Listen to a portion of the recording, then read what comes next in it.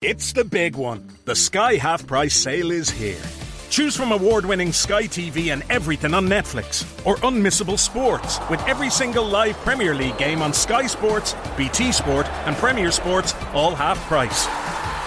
Take Sky Cinema and watch the biggest blockbusters, or grab Sky Broadband Ultrafast for lightning fast speeds. Choose one that suits you. They're all half price for 6 months. Save big in the Sky Half Price sale. Search Sky Half Price. Availability subject to location, TV and broadband products sold separately. For more info, see sky.ie/speeds. Setup fees, min terms and further terms apply. Offer ends 2nd of September.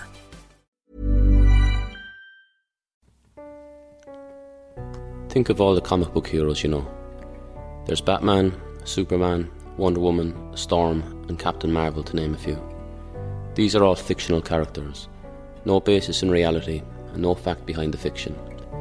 They are just stories for children, young adults, and those who are lucky enough to hold on to elements of imagination as they grow older and take on the world's responsibilities. But what if this isn't always true? What if one of the heroes, sketched onto cheap paper, whose face was first crafted on a series of scribbles drawn on the back of a beer mat during a drunken discussion, had a life so dramatic, elaborate and shocking that it is easier to dampen the tale by placing it in the fiction aisles? Would you believe the stories? Would you prefer the undiluted version of this life? It is the life of a man from Wexford which answers these questions for us. This is his story.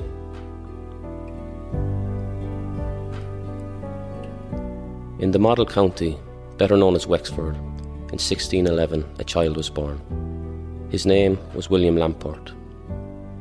William began his life as a child of Catholic merchants, a family who prospered in the years leading to William's birth, but found themselves facing challenges to the business and their lives much out of their control.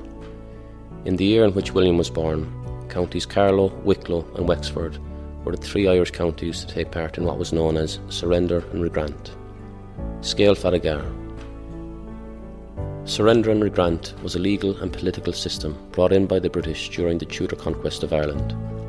It sought not only to create the British Kingdom of Ireland under the British Crown, but also to remove the powers of the Gaelic chieftains and clans on the island.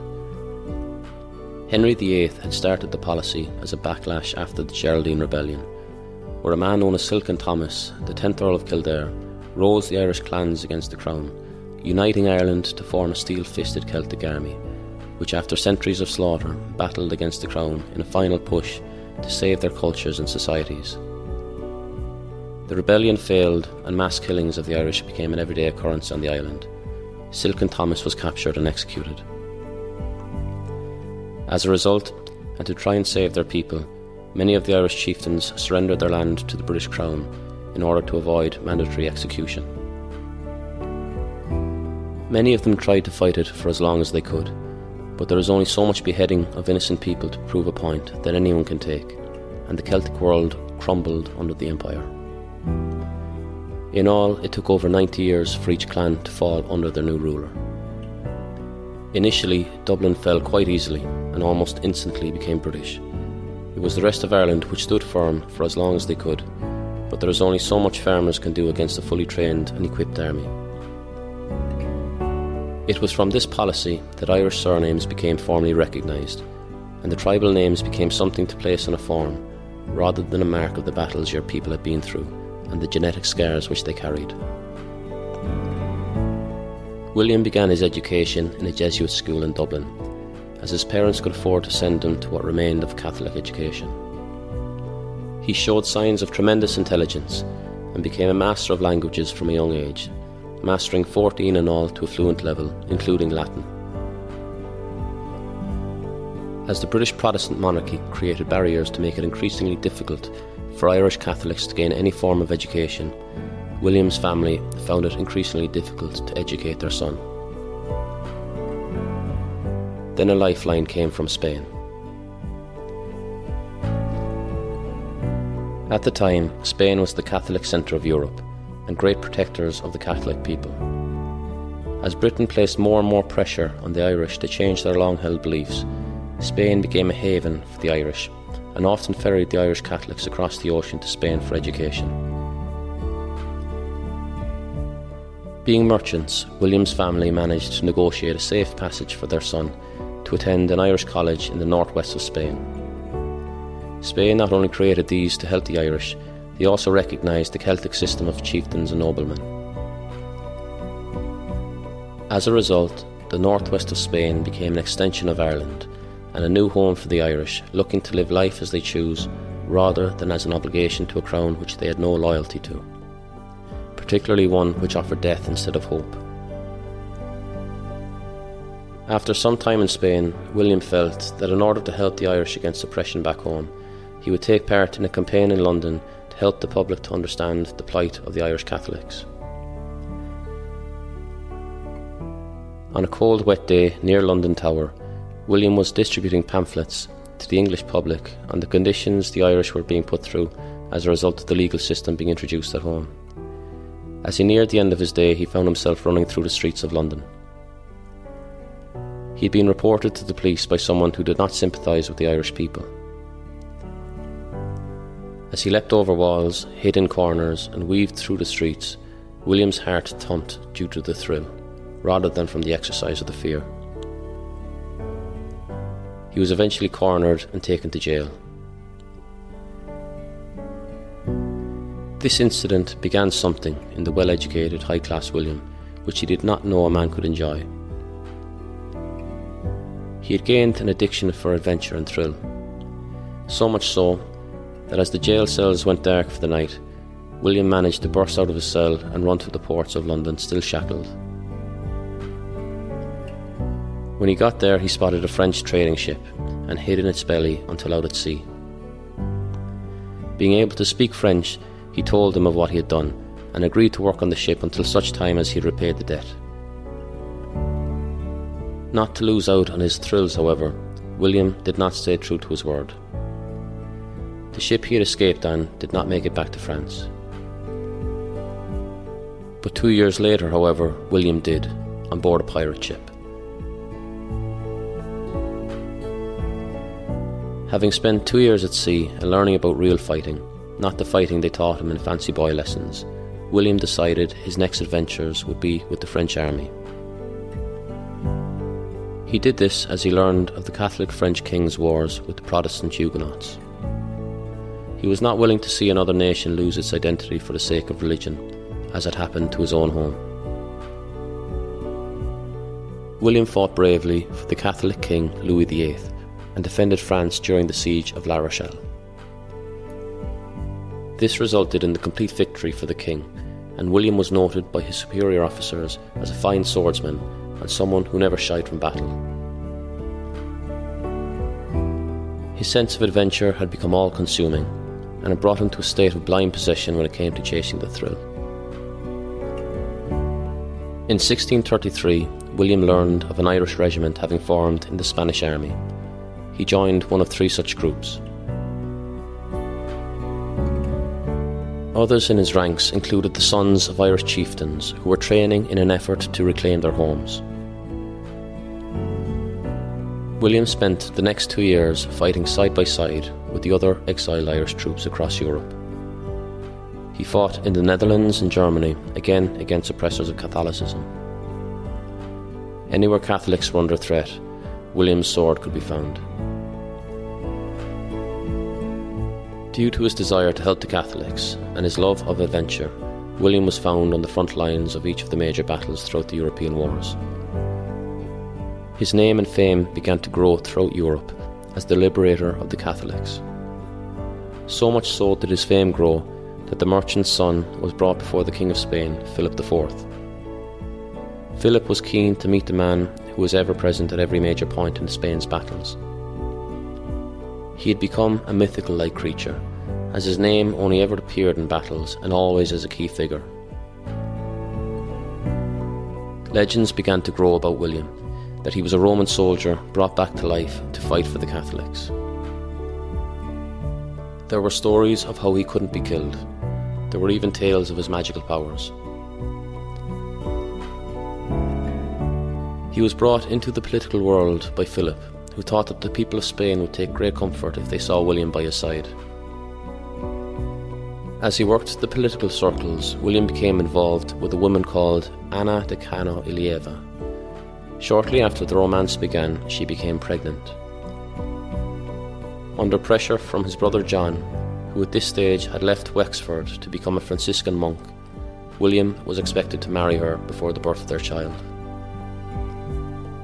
The couple, however, fell out, as William desired to rejoin the French army, but Anna was strongly against this, due to the dangers of war, as she also felt if he was to join anyone now, surely it would be Spain, the country of his wife and son-to-be. This was not the only issue William had in Spain, though. As he became more settled in the country, he began to see that while he was off fighting to free people, the poor people of Spain were suffering terribly under Philip. He couldn't bear to see what was happening to the Spanish. He had left Ireland to avoid this type of treatment, and now he was as much a part of the problem as the one which he despised back home in Ireland. Then, one night, as William went to the docks to clear his head, he met a ship captain heading for New Spain, the land today known as Mexico. As he did while escaping London, he took refuge on the ship and sailed for the New World.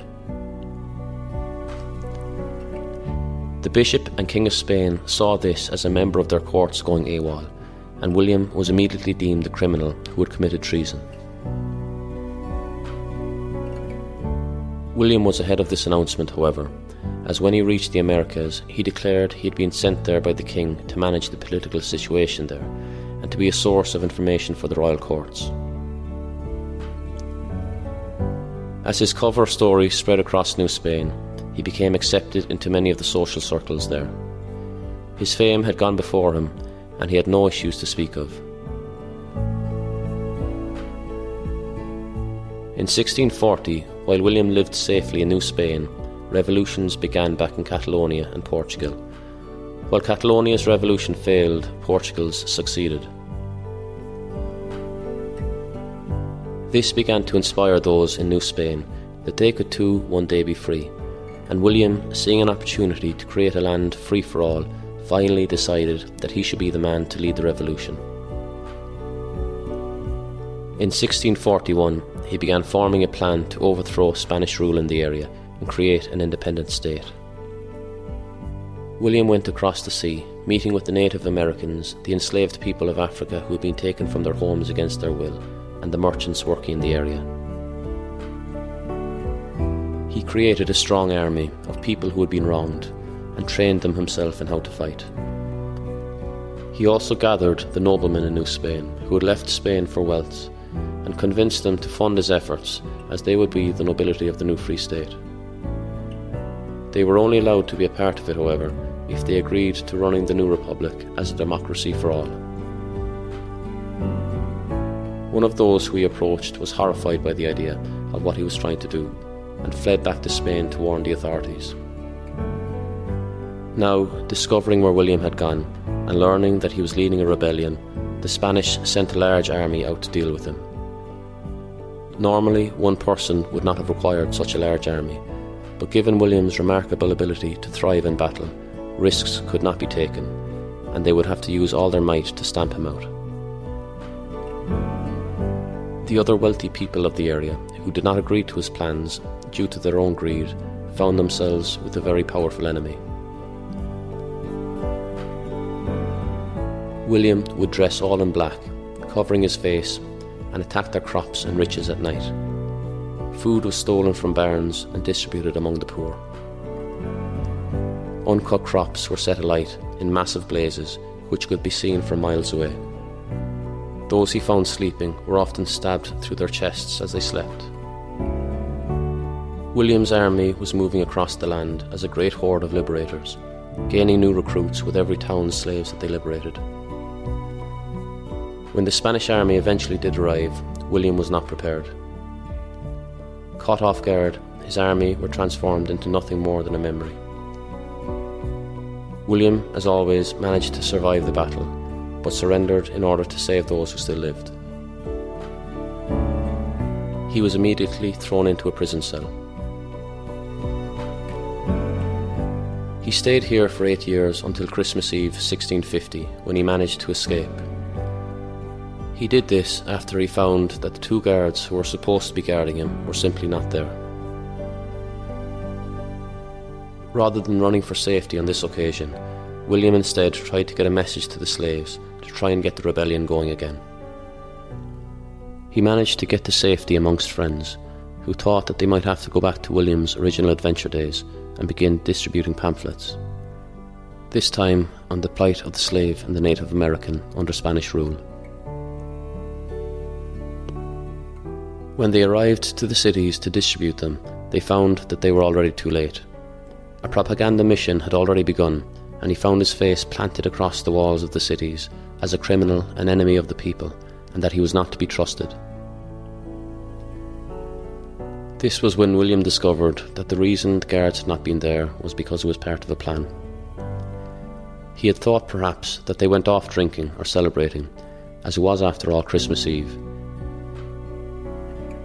Instead, he realised that it was to undermine his authority and to show his supporters that he was a failure and his rebellion would always be a failure. He was arrested again when spotted in a city and brought back to his cell. He spent the next few years facing the walls of his cell. He was permitted papers to write on, and he produced a lot of writings in Latin about Spain, New Spain, war, religion, and Ireland. In 1659, William's cell door opened, and a broken man was brought before a crowd. He was brought to a great pile of sticks and tied to a stake. The bottom sticks were set on fire, and William waited as the flames climbed towards him. He was being made an example of. Rebellions would not be tolerated under any circumstances. William was seen to begin crying and was heard praying in Irish. As the flames neared his feet, William managed to wriggle free from the ropes. He stood by the fire and looked to try and jump off. Repeatedly he failed as he could not clear the flames. The flames grew hotter and hotter, and William's standing room grew smaller and smaller. He began to feel the leather burn away from his shoes and realised his time had come to an end. He walked back up to the stake and sat down.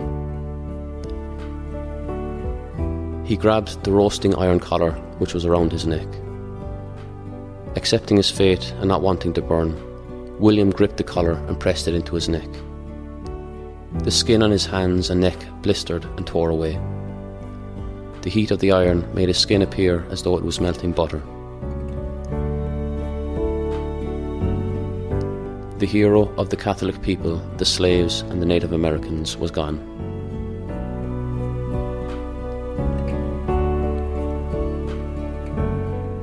Today, William is remembered as the inspiration for the story of the Mask of Zorro.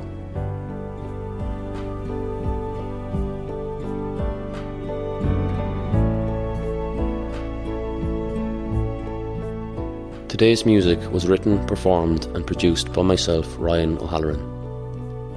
The story was researched and scripted by Oren. We the Irish is an Ireland Loves production. If you want to help support this podcast, you can buy us a coffee at www.buymeacoffee.com/We the Irish. Ryan is Anam Dun, Gurav Mahagut, Slánanish.